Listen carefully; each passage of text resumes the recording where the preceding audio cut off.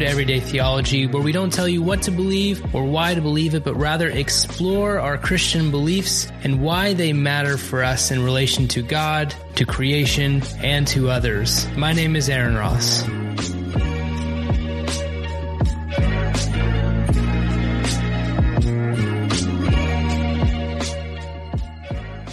Welcome back to Everyday Theology. I had this plan. I just was recently at a conference, and it's a conference of about 200 to 300 of colleagues of gospel studies from all over the country and world sometimes, and of getting to connect with our guest Joy.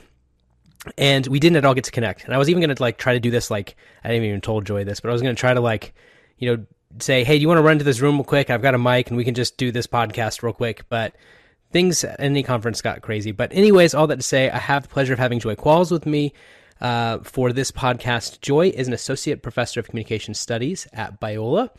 And she is also, I believe, the chair, right? Or am I wrong on that? Associate dean now. I think I'm. So, yeah. Oh, yes, sorry. Yes, yeah. Even more middle management than before. I bet you're more than happy with the added admin role, right? It's a great pleasure. But Joy, thanks so much for being here. Before we introduce the topic, I just want to ask if you would introduce yourself, let our listeners know a little bit more about you, and maybe even where you're coming from, as we are going to get into the topic today. Sure. Yeah. So my name is Joy Qualls. I am a professor here at Biola University in La Mirada, California. If you're not familiar with Biola, we were the Bible Institute of Los Angeles. That's what Biola stands for. And one of the original fundamentalist institutions in the country. We were formed out of the modernist fundamentalist split in the mainline Presbyterian church at the turn of the last century. We actually have the fundamentals in our library, the original document. Wow. Okay. So yeah, we're kind of the center of American fundamentalism here at Biola. I've been here 7 years. I live here in Southern California, but I'm a girl of the Midwest. I was born in Springfield, Missouri, and raised in North Dakota, married a Virginian, and we have two great, amazing kids. But we've been here for 7 years, and I won't say we love it here in Southern California, but we love what we do. So. Oh, really? You would say you would rather be back Midwest? This time of the year, probably. Yeah. We miss seasons. So I would go back to Virginia probably even more than I do. Oh, okay. Yeah. We miss seasons, fall especially. About to say, yeah, it was nice and 80 degrees there, and I came home this morning, it was 18 degrees. So and I can say that I don't necessarily. Oh, yeah. Mm-hmm. Yeah, it's pouring down rain today. So in Southern California. It is. Yeah, we're having a rainy day today. Who would have known? Today, we want to talk about partially about a paper you presented, but really kind of a study of yours as a whole. But this idea that the way that we communicate about ideas and things really does matter, especially as it comes to our denominational groups, our Christian tradition. And at first, I think for some people that might be like, well, okay, yeah, probably how we communicate matters, but there's more to it than just saying how we communicate matters. And so, Joy, I want to just start by kind of saying, why were you so kind of interested in thinking about the way in which we communicate? Like, where did this come from in saying, you know what, maybe it's something that some people might not really they might just glance at and go, oh, well, of course. But why is it that you were like, no, we really need to talk about it again? Like, you've missed it. If you just think it's like, well, duh, then we have to talk about it again. So I am a rhetorician by training. So I analyze the way we talk about things. Right. My specialty in my research is in religious and political communication and the intersections between the two. I have found myself a gender scholar to a certain extent because I wrote my dissertation and my original manuscript on the way we talk about women in the church. So I tend to get called on for that. But over time with the book and in my work, I have been trying to develop a model of so that we can analyze religious rhetoric and understand the implications of those things. So the way I describe it to students is that we both use language to craft and construct and form our realities, but we are also used by language. And that meaning is not in our words themselves. The definitions of words, meaning is in us as people. So the ways in which we take in messages and the ways in which we craft our messages forms of the vast majority of the way you and I understand the world around us. And for me specifically, the religious world, my world, as a Pentecostal evangelical white middle-class woman, how do I understand the world that I operate in? And what are the constraints that are placed on me based on the way messages are constructed that I receive? Yeah. So unpack a little bit maybe how that's different, right? I mean, in my kind of biblical studies training, the amount that I had, but then even in more in the theological studies, I mean, oftentimes the phrase would be like context is everything, right? Like the meaning of the word is based on the context of the way it was used. And the way that you kind of describe it there is a little bit how we are used by words, like a bit more kind of focused on the person than the actual context. And so what do you mean when you say, the meaning of words is kind of based on us, or it's in us and it shapes us? How do you see that as a little bit different? Yeah. Or is it different from what I'm... So I think they go hand in hand. I think context is really important to understand the way that we use language. But I think it goes beyond context when we say, so for instance, when we use the term evangelical, right? It's a very sort of loaded term. Nowadays, for sure, right? Especially.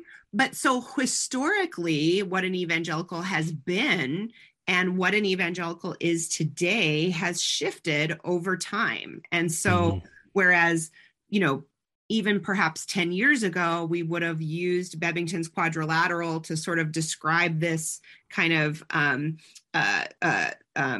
context, if you will, this space by which a definition is formed. And if you believe these, four things, then you identify, it doesn't matter what church you go to. It doesn't matter, you are an evangelical.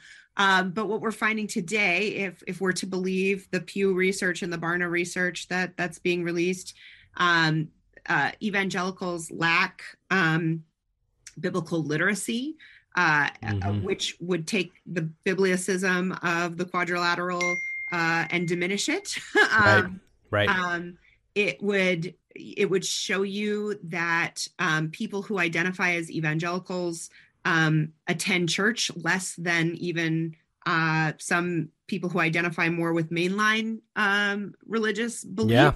So that takes out some of the religious definition, again, of that term. And so when you look at what does it mean for people, it tends to be, I vote Republican, I am more conservative, I am perhaps a supporter of a particular political figure, and people identify more with the political side of that than, identify more with the political side of those things than they do the religious. So the way we're used by that term, when I say I'm an evangelical, if I claim evangelicalism, what people hear is a political identity and not a religious identity. I'm being defined by that shift. That's really interesting, because in some of my own kind of work in terms of faith and Christology and stuff, I talk a lot about this idea of meaning drift, and about how the way that we use words often kind of have this kind of drift away from the context that maybe they were used when they were first kind of put into a religious context. So for my instance, faith, right, means something different today than it even did maybe 50 years ago versus 2,000 years ago. And yet we still hold to the same term, but somehow it defines us a little bit differently, right? Right. So I think it's really interesting what you're saying, especially in relation to, what would be considered an evangelical today looks so different than what would be considered an evangelical maybe when I was growing up. And sometimes we have a hard time pairing the two things together, right? Where, and this is not the direction I was thinking to go at all, but in light of other conversations I've been having for the podcast, right? This idea that sometimes we use this term deconstruction to talk about like what someone is doing, when in reality, maybe they're actually holding to that original context. Actually, this is what I thought an evangelical was. This is what I grew up being told it was. And it looks nothing similar to what it used to be called. And now I'm stuck in this kind of weird limbo. You say I'm not, but I'm saying I am. And how do we handle that? Well, that's one of the things I talked about in the paper this weekend at the conference that both of us were at, is that the challenge with particularly up and coming generations. So you and I both work with college students and emerging adults. The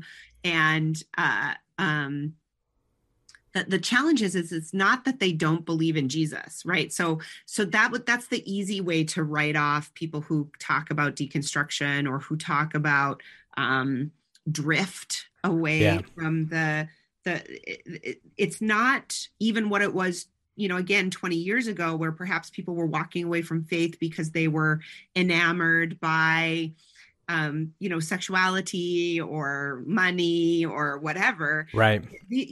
What we're not seeing amongst this generation is a desire to say, Jesus just isn't for me.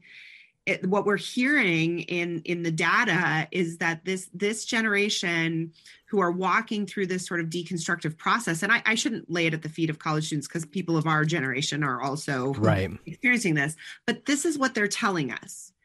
It's not that they don't believe in Jesus anymore. It's that they don't believe that we believe in Jesus. And so what they want is Jesus. They're reading their Bibles. They're poring over scripture and they're seeing Jesus. And they're like, where is this Jesus? Where is the Jesus who healed the sick? Where is the Jesus who challenged the religious leaders of his day? Where are the religious, where is that Jesus? Because what they see is a church that's not countercultural. What they see is a church that is trying to is capitulating to the culture. Again, not in the ways that we were all told was going to happen. Right. Instead, in this we have to own the 7 mountains of culture so that we can persuade Jesus to come back. We have to be in positions of power so that we're taken seriously, instead of, sort of believing the admonitions of scripture that says we will suffer and we will be persecuted and we will be challenged. We're trying to find every which way to not have to experience those things, while also ironically claiming that we're experiencing those things. Yeah. And that's the challenge of, again, the way that we talk about how the church functions that is causing so much dissonance. Yeah. I think for a lot of millennials, and this is anecdotal for me in my space, but, social justice issues, right? Where's the Jesus of scripture that talks about caring for the poor and the sick and the needy? And what do we do with the reality that we're told that if we're going to be followers of Jesus, we have to follow this political party, right? And this political party says no to these things, right? There's such a disconnect all the time between what we have grown up as, here's Jesus, and what we're taught in Sunday school, and the Jesus that we find kind of being married to things other than that message, right? Mm-hmm. So this may be the big question, and it's way too big, but how do we do it right? Mm. Like for you, like when you presented this paper to say like, okay, how we communicate really matters. What do you think are the major woes, the major problems with the way that we're communicating, and what are the ways that we fix these things?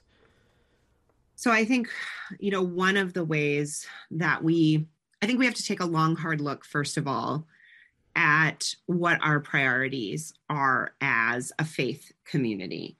Um, we can't be both prophet and king is the way that I lay it out in the paper. Yeah. And I use the analogy of the Old Testament kings because the people asked for a king. The people wanted a king. And over and over again, God says to the people, you don't actually want a king. Right. Because right. here's what a king's going to do. A king's going to take your sons and put it in the service of the military. The king's going to take your daughters to be in his castle. The king's going to take your land to confiscate your crops for his own wealth. The king is going to take your animals so that he can feast on them. This is what's going to happen if you have a king. And we over and over again said, no, we want to be just like everybody else and have a king. Right. And you're not king enough for us, God. We want a king. And so God in his mercy gave us what we asked for. Right. Because God is good and gracious to us. And even when it's the worst possible thing that could come our way, he gives us those desires, and every single thing that he told us would happen happens. But what is also God's grace to us that we learn from this period of the Old Testament is that God also gave prophets. The prophets and the kings were not the same people.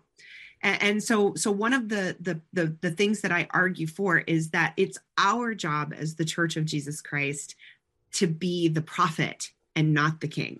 It's our job to stand outside of the political and social structures that our culture has established. And instead of saying, we want to be the king, or we want to have a king, it's our job to be the one who goes to the king and holds him or her to account for the things that are contrary to the things of God, right? I'm thinking about King David and in his abuse of Bathsheba, right? That it is the prophet who goes to him and says, "You are that man," right? And holds him right. account for those things. And so again, it's not David was a man of God, so it doesn't mean that the leaders can't be Christians. It doesn't mean that the leaders right. can't be people of God, but there has to be somebody to hold those leaders to account, and that's what we're missing in our current structure. What we've got is we want to, not only do we want to have the king, we want to be the king. We think we should be forming a theocracy. Right. And then when somebody calls us to account, we say that they're anti the church or they're anti God or they're anti, but what they really are is calling the power in. Yeah.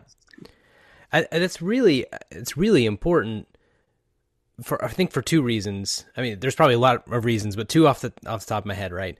The first one is the recognition that to some degree and in some way, and this always becomes the rub, at least from my opinion, is that how do the people of the church, and if we think about it more as the church, right? I think a lot of times we're going to immediately think about this politically, right?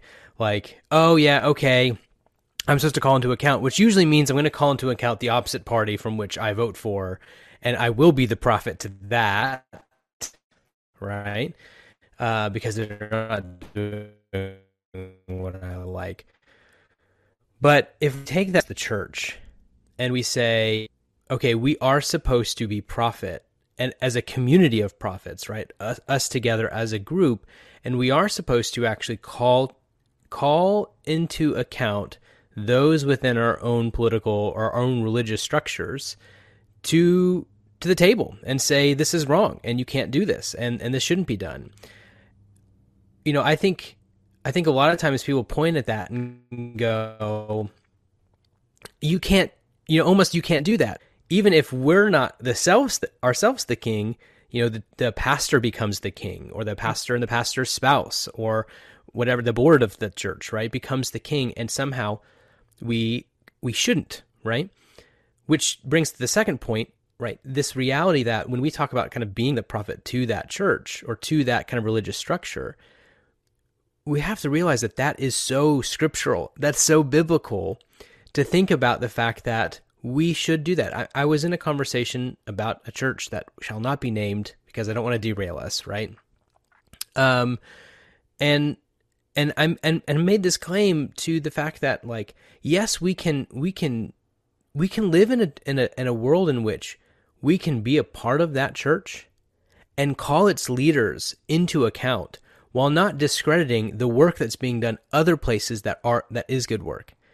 And if the good work that's being done elsewhere rises and falls with the leader, then I'm very concerned that it's not actually godly work. It is the work based on, a culture, the celebrity of the pastor versus the actual work that's being done. And basically said we should be mad. Every time our leaders fail, we should be angry. Right. We should be angry that happens. We should also be sad for those that are hurt. But if we aren't willing to actually speak up, the world is. And I think maybe we see that, right? Like, people outside of our religious organizations are often calling us to account more than we are ourselves, which brings maybe my next question. How do we do this in terms of those who actually call us to account, right? I mean, we talked briefly about this pastor who used language very much like a certain ex-president that demonized the media, basically called out and said, oh, they can't, that's the devil. That's using this kind of religious language to say the media is just trying to destroy what God has built. Can the media be prophets to us as well? I mean, what do we do with that? Why not? Every institution has its structures that complicate our relationships to them. But if we, as the people of God, cannot hold our leaders to account without the scapegoating that occurs. So one of the things we talk about in communication study is this idea of a cycle that we call the guilt redemption cycle, where we as people have an overwhelming sense of guilt that we are imperfect in our communication, and our way to purge ourselves of this guilt is to scapegoat somebody else, right? It's not that I'm failing in my communication. It's not that I'm failing in the way that I'm leading. It's actually this other thing, right? So that's what we see happening with the pastor you're referencing, is that it's not that we did anything wrong. It's that there's this media who is trying to bring us down. And so that we attempt to purge ourselves of this guilt by blaming somebody else and then seeking redemption through that blame. The problem is that if we don't actually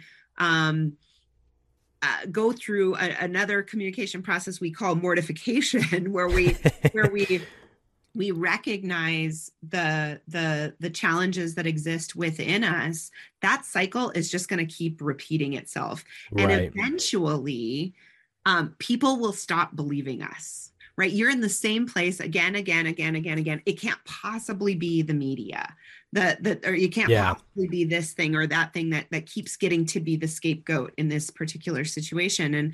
And I think what's been so fascinating about the recent cycle of both political and religious language that we have found ourselves in the last several years is just how much people continue to get away with this guilt redemption cycle, and people are not the fever is not breaking. And the damage then that is done to our credibility, right? So that's ultimately what it comes back to, is like, again, our children aren't telling us that they don't believe what we say we believe. Right. They don't believe that we believe those things. Right. Because we keep, instead of owning our own stuff, instead of owning our own complicity in some of these situations, it's always somebody else's fault. So while we're not waking up to the challenges of those things, an entire generation is, and we are sacrificing them on the altar of our own blind loyalty to people and systems that are anti-Christ, dare I say. Yeah. Yeah. The right use of Antichrist. Right. Yeah. Um, Yeah. so kind of one point and then a question, right? The point, I don't think from what you're saying can't be overstated that, there is this disconnect between what oftentimes the kind of evangelical church at large, especially, to kind of make it contextual, that one that will accept a certain president because they want power more than they want, proper morals and ethics, what we should demand of a leader, even if it's not Christian per se, morals and ethics, just good ethics and morals, is causing, that division, right? And I think we do see, this is where that, there was that study that said that, less than 50% for the first time ever in America, church attendance, right? And there's a part of me that goes, I wonder how much that is blurred by the reality of people who still want their Christian spirituality, but they just can't do it at that church anymore, right? Or they just can't do it with that group anymore. And so they say, no, I don't go to church, but not because I don't find myself as a person of faith, but because whatever that is, that's not what I have learned faith is. So my question for you then, in light of all of that, how do we, to use your metaphor there, how do we break the fever? Like, how do we as the church begin the process of healing from this very poor language, this poor communication that we've been using, almost that we've taken from the political realm in so many ways? And how do we break it so we can actually heal from it and move forward? Yeah. So I actually think one of the ways we break it is we have to communicate more. Our natural tendency in these situations is to break off into our tribal corners.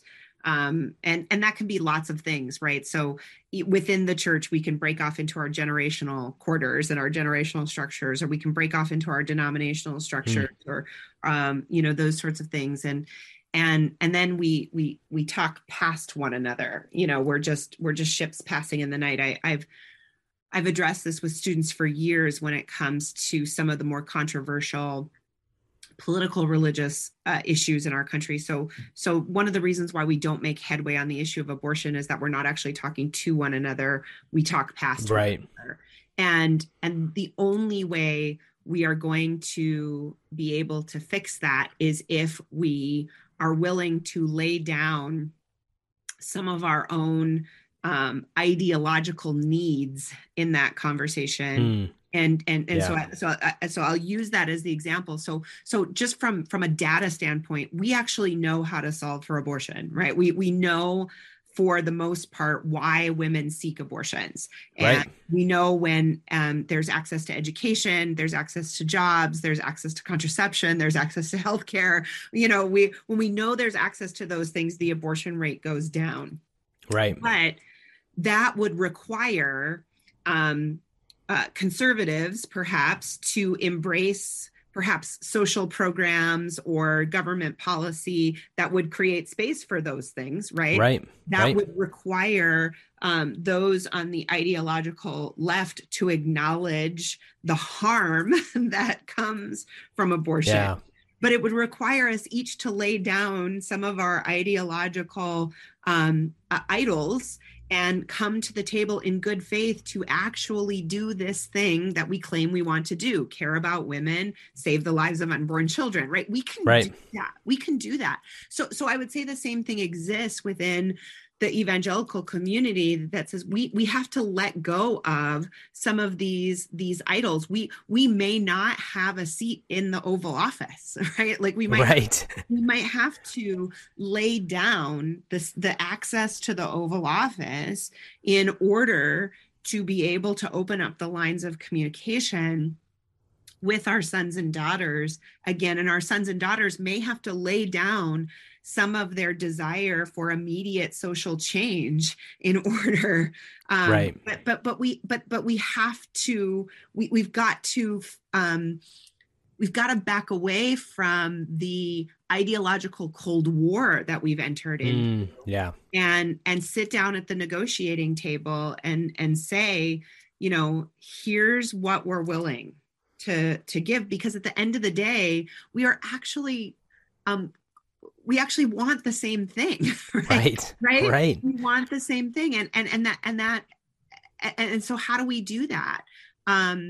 But that requires leaders to humble themselves. It requires followers to be willing to step into more public spaces, and those things cost us. Both of those things cost us, but until we're willing to pay those prices, we're going to continue to move further and further into our ideological tribes, right? And then and I don't even kind of like that language, but these ideological spaces by which the only clash we have is in battle instead of in our ability to engage and negotiate with one another.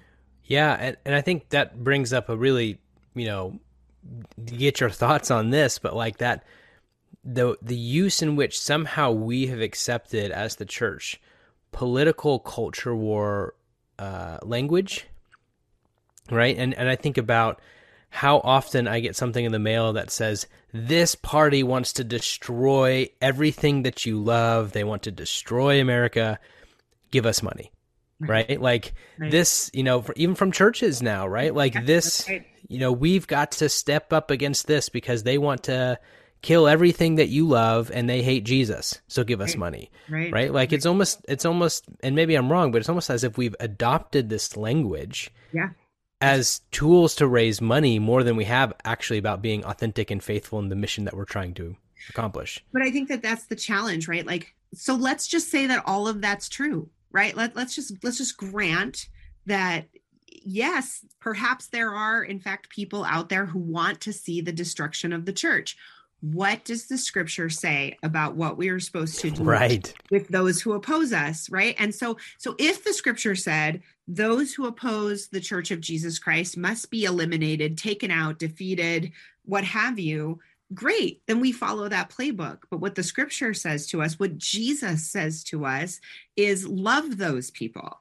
Right. Bless those people. Do good to them who seek to do harm to you. Like, can you imagine if conservative evangelicalism in the United States of America said, we are going to, even though we disagree with another political party in our country, instead of talking about how they want to destroy America or how they want to destroy the church or why they're so threatened by us, what if we went to their meetings and offered to pray? What if we invited the candidates from the opposing political realm to come and be prayed over in our churches, right? Like what if we showed up to candidates' rallies and offered to stuff envelopes on behalf of that person who we ideologically oppose? Like what would that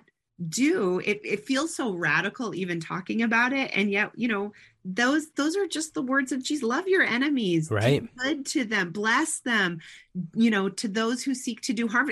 You're not saying that they actually don't want to do harm to you, right? Like Jesus is actually acknowledging there are in fact people who want to do harm to you. And I don't necessarily know that I believe that people of political difference actually want to do harm to one another. But let's grant that and say, okay, then my calling as a follower of Jesus Christ is to do good to you. So, and in doing good to you, I'm going to bless you. I'm going to encourage you. Because it disarms those things, I think in my maybe ecclesiological vision, right, of like what would happen if we actually did that, I think for a time the church would find itself going through one of these, again, things that I don't necessarily believe eschatologically or just kind of like in dispensational theology, the great falling away of the church as like a literal thing, I think we would see it. Like, I think we would immediately see how many people actually follow this Jesus because of the words of Jesus and doing what he says and out of love for him, versus those who do it as, and I hate calling it, it's not a social club, but just out of this like this communal kind of thing of like, these people think like me and therefore I'm going to be with them and there's a benefit for me if I do kind of join this group, right?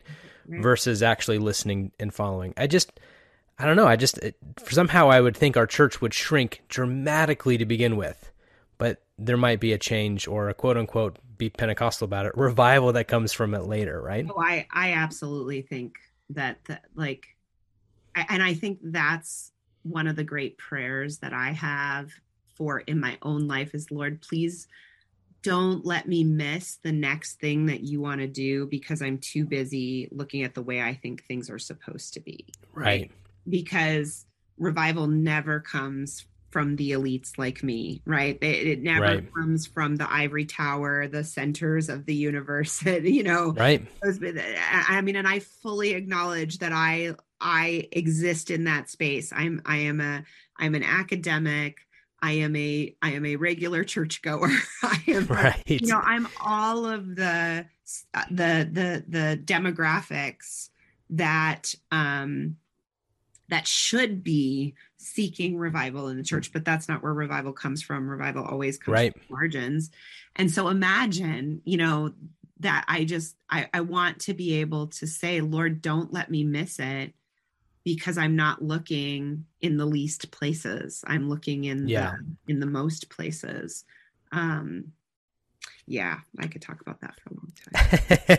Well, and I think it's really necessary, right? Like, these are the kind of, in some sense, like the way that often I'm trained to think about it is to think about it purely theologically, right? Like, if we could just get this belief and this belief and this belief, and we can get these things kind of finally lined up, and we can actually get people to believe these things or engage with this theology, live out this theology, then maybe we can fix things, right? And then on the other side, not that this is what you do, but, this idea of like, if we could just get people to communicate better, right?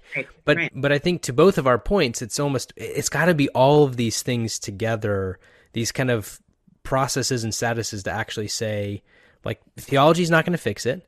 Right. A better biblical interpretation is not going to fix it. Right. A better communication process is not going to fix it. It really is this whole gamut of why we go to a society and talk about things like we did this past week, because it's this whole group as a whole thinking about it. But we also know how to do this, right? Because again, we do, right? Like, we have to confess. We have to confess with our mouths the things that we've gotten wrong, right? Right. We have to repent of those things and own the failures in that. It's not enough to just say, okay, yes, I've been involved in this, but I must actually repent of those things. And then I have to turn from those things. Yeah. And it's we really love within the church community to talk about those people out there who need to walk through this confession, repentance, turning process. But what we fail to acknowledge is that is what is required of us. That's what required of us as God's people is to turn from our wicked ways, and then God will see us and hear us and heal those things that need to be healed. That if only the people of God would be the ones to lead the way in that regard. I think that's where every time another story breaks about a pastor or a leadership group who have been caught abusing and taking advantage of and being from such a toxic place, is that I think, how do we repent? How do we, but it's the confession is tightly spun and Yeah. the repentance is surface and there's no turning. We just, I read a story this morning that it's like, oh, hey, by the way, our leader acknowledged this thing. We've removed them, but now we have a new model that we've put in place and everything's going to be fine. But there's been no season of owning our stuff. And truly repenting, and then a complete turn. We've been less than a week from the original story, and now we have a new model, and everything's going to be fine. Right. Those sorts of things. And there's just it's like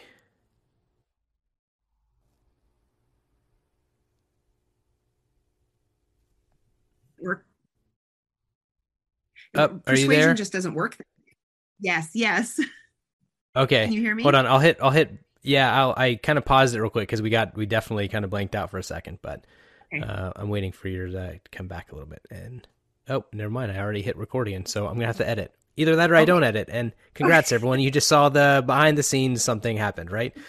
I think that's really fascinating because again it's really hard because we have some really high profile examples that happened in this past, and it's not just one church, but a church and a leading evangelical online magazine website, right? And another church in Canada. And like, we have these kind of cycles, and I'm like, we take too much from politics, but maybe one thing we need to take from politics, and this is just way off the cuff here, just to say it, is term limits for leaders. Like, what if we actually had a system that didn't look to put leaders in a space that says you can be the head of a church for 30 plus years and then leave it to your child, or, you know what I mean? Like, plan how you want it to kind of go, versus to say, you have a time. God's called you here for a time and a place as this, but that doesn't mean that that's going to be forever. We might, again, this is just way off the cuff and kind of thinking, but just kind of going, what would it look like if we actually stopped looking at these posts and these places as kingdoms and as actually service to a place and a time, and then moving on, letting someone else take up the mantle? Well, and I can't remember who it was at this point. I want to say it was Margaret Paloma, sociologist who studies revivals. I could be wrong here, but talked about the difference between, again, the priestly and the prophetic class, right? So we sacrifice the prophetic. We sacrifice that speaking truth to power by having created this priestly class of leaders that, even if we can remove them, right? Even if we can, then we ship them off someplace else to do the same thing that they've done before, because we actually haven't held them to account in any space or time. That's what we're seeing break free in the Southern Baptist Convention right now, right? It wasn't enough that people were found out and removed from their positions. It's that we hid behind non-disclosure agreements, and we hid behind the polity of the organization, and we just moved people from church to church.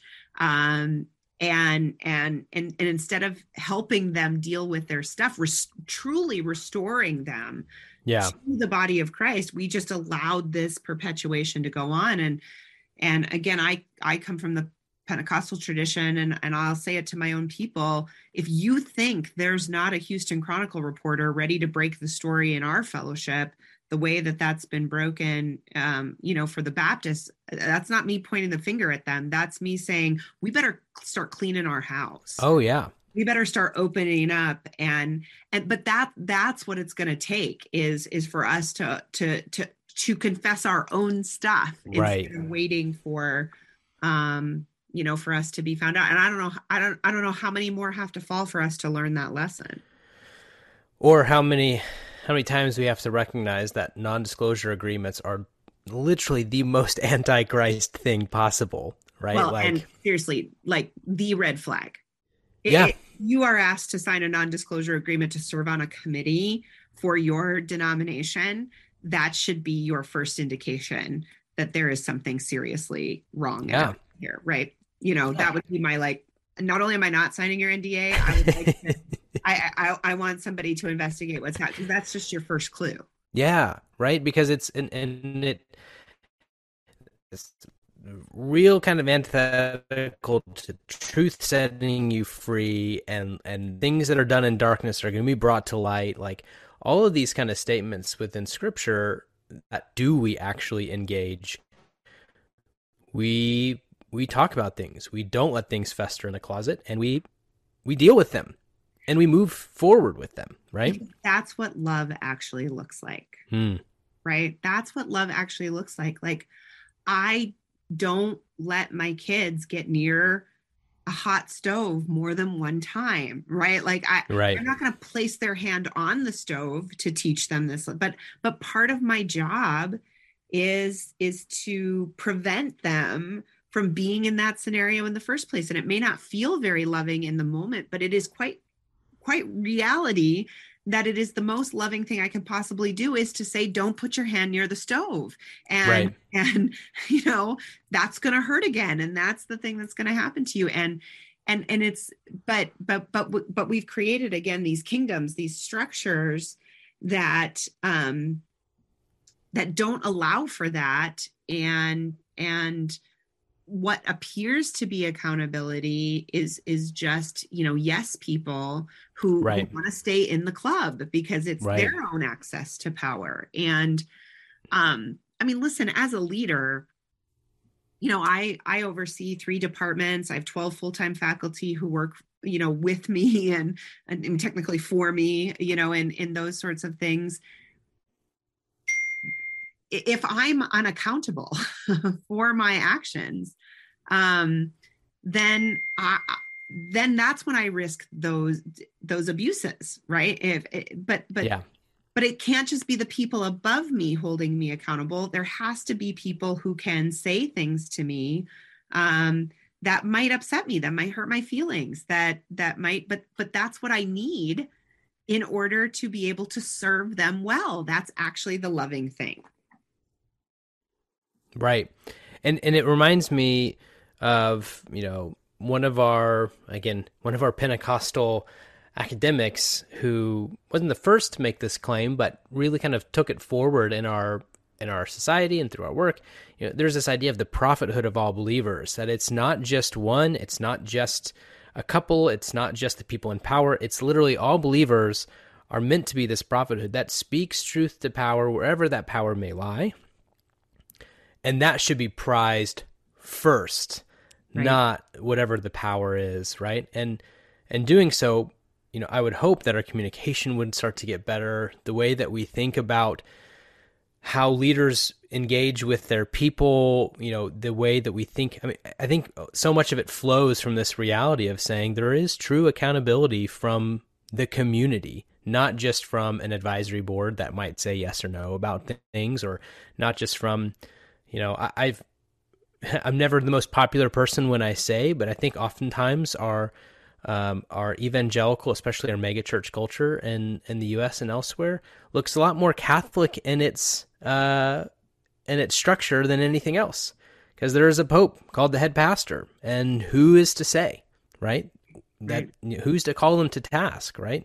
If there's one thing that truly, in my opinion, that should set us apart from the Catholic Church, it is the fact that there is no one person who is the Pope. That's right. Right? It's that we all as the community are supposed to be speaking this truth to power, even if it's inside of our own space. Yeah, no, absolutely. I think one of our colleagues this weekend at the conference we were just at said, when talking with young up and coming church leaders or those who desire to go into church leadership, they remind them that you're not the CEO of a nonprofit organization who gives a TED Talk every Sunday, right? Like right. That's actually not your role. Your role is chief servant. Your role is chief prayer. Your role is, chief clean the bathroom. Your role. Yeah. And if you, not only in the things that you do, but that your role is chief listener when somebody comes to you, and listen, that's hard. People gripe. I worked in church administration for a number of years, and man, Monday morning, these people could find typos faster in the bulletin. We'd have 4 or 5 people proofread things, but man, right, on Sunday morning could find those things. And as hard as that was, you wanted to be like, don't they have anything better to do than be proofreading the bulletin while we're, sitting in service on Sunday morning? That held us accountable to the things that we had been called to do. And as painful as that might have been, as nitpicky as it felt it might have been, it was listening to those things that made us better in that work that we did. So imagine we're willing to listen to the criticisms and say,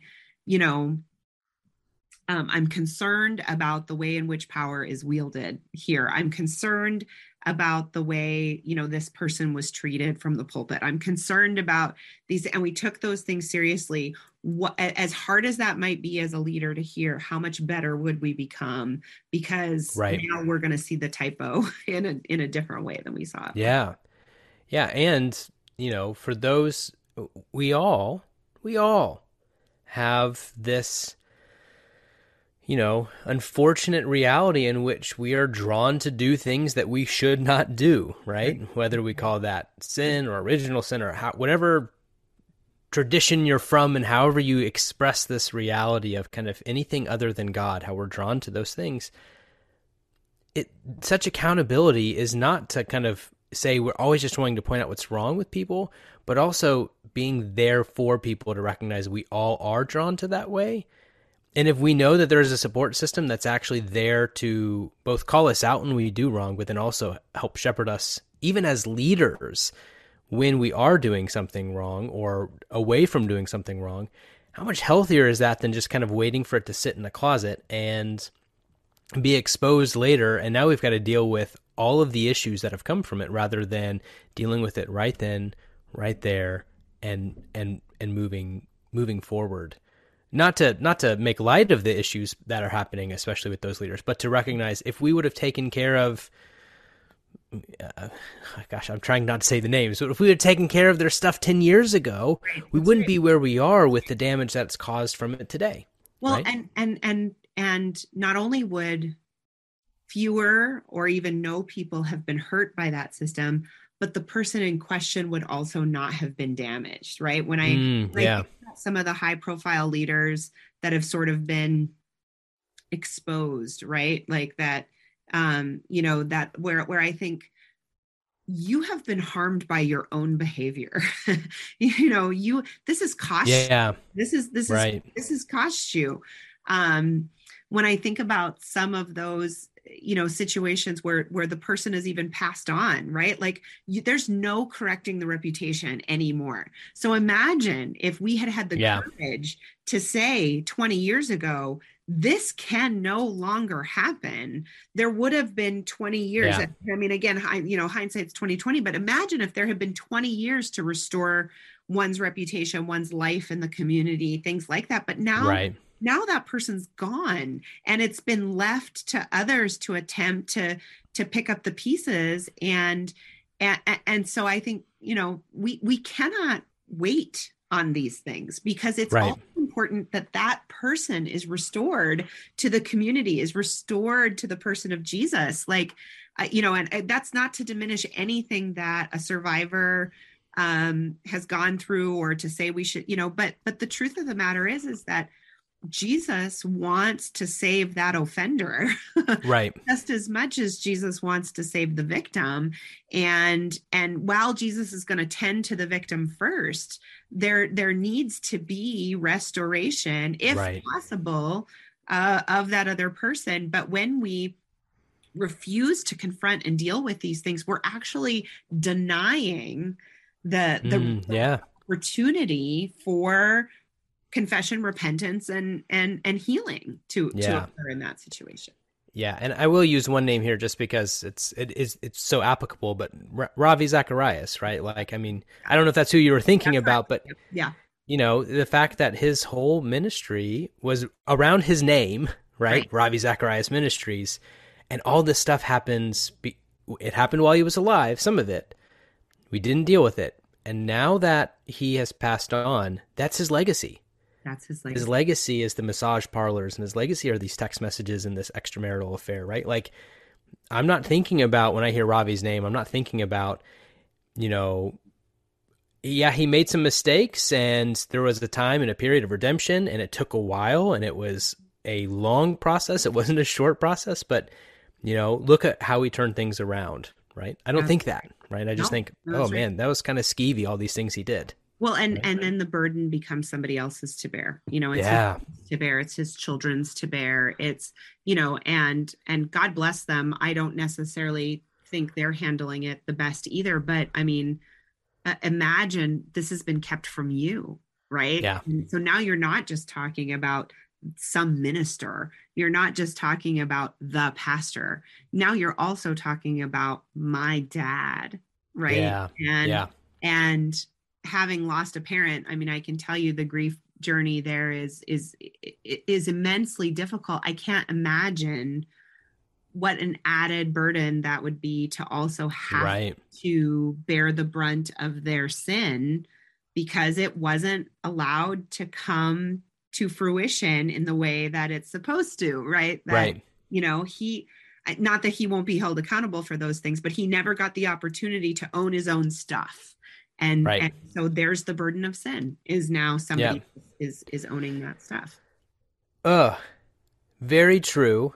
I hope that's a lot for people to chew on, because it's a tough subject, but as I think you had agreed, this is the point of communication studies, right? It's the point of it's not easy, and it shouldn't be easy. If it were easy, we would have already been doing it. So we recognize it's tough, but it's so necessary, I think, for health of the church, and so necessary for our own health.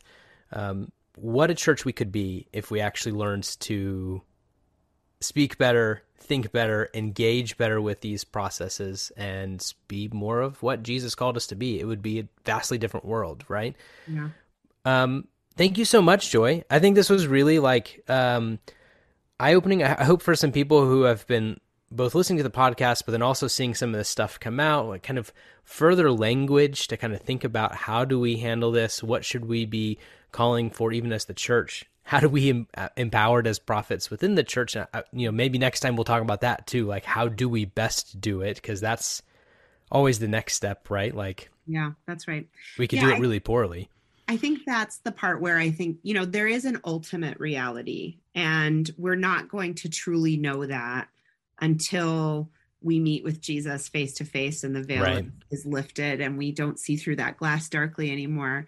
But in the meantime, we have the ability to construct a reality in the now and not yet. Yeah. That looks more like Jesus and looks more like the reality of the person and the work of the Holy Spirit. And if we could just get our hands around that, it would get us closer to that ultimate. Yeah. Yes and amen. Joy, for anyone who might want to follow along with your work and what you're doing, how can people kind of keep up with, especially this kind of work that you're doing? Sure. So I love a podcaster named Annie Downs, who says she's embarrassingly easy to find. I am embarrassingly easy to find. I'm on Instagram and Twitter at Madam Speaker. I'm on Facebook at Joy Andrick Qualls. You can get my book, God Forgive Us for Being Women, anywhere you buy your books. And I have a website, joyqualls.com. Perfect. And yes, people should go get that book. They should go get that book. It's my favorite little orange book. I don't usually keep copies right here. But I just came back from a speaking engagement, have some nice on hand. And I even have the ability to get them direct to consumer if you'd like to have them signed, things like that. So. Oh, nice. Yeah, absolutely. I think that's a topic we talk a lot about on the podcast and still talking a lot about. Hopefully we'll keep that up. But Joy, thanks so much. I appreciate you taking the time. I know you had a conference, you're going to a conference, all the conferences. So thanks for taking the time to have this conversation. My pleasure, Aaron. It's good to be with you.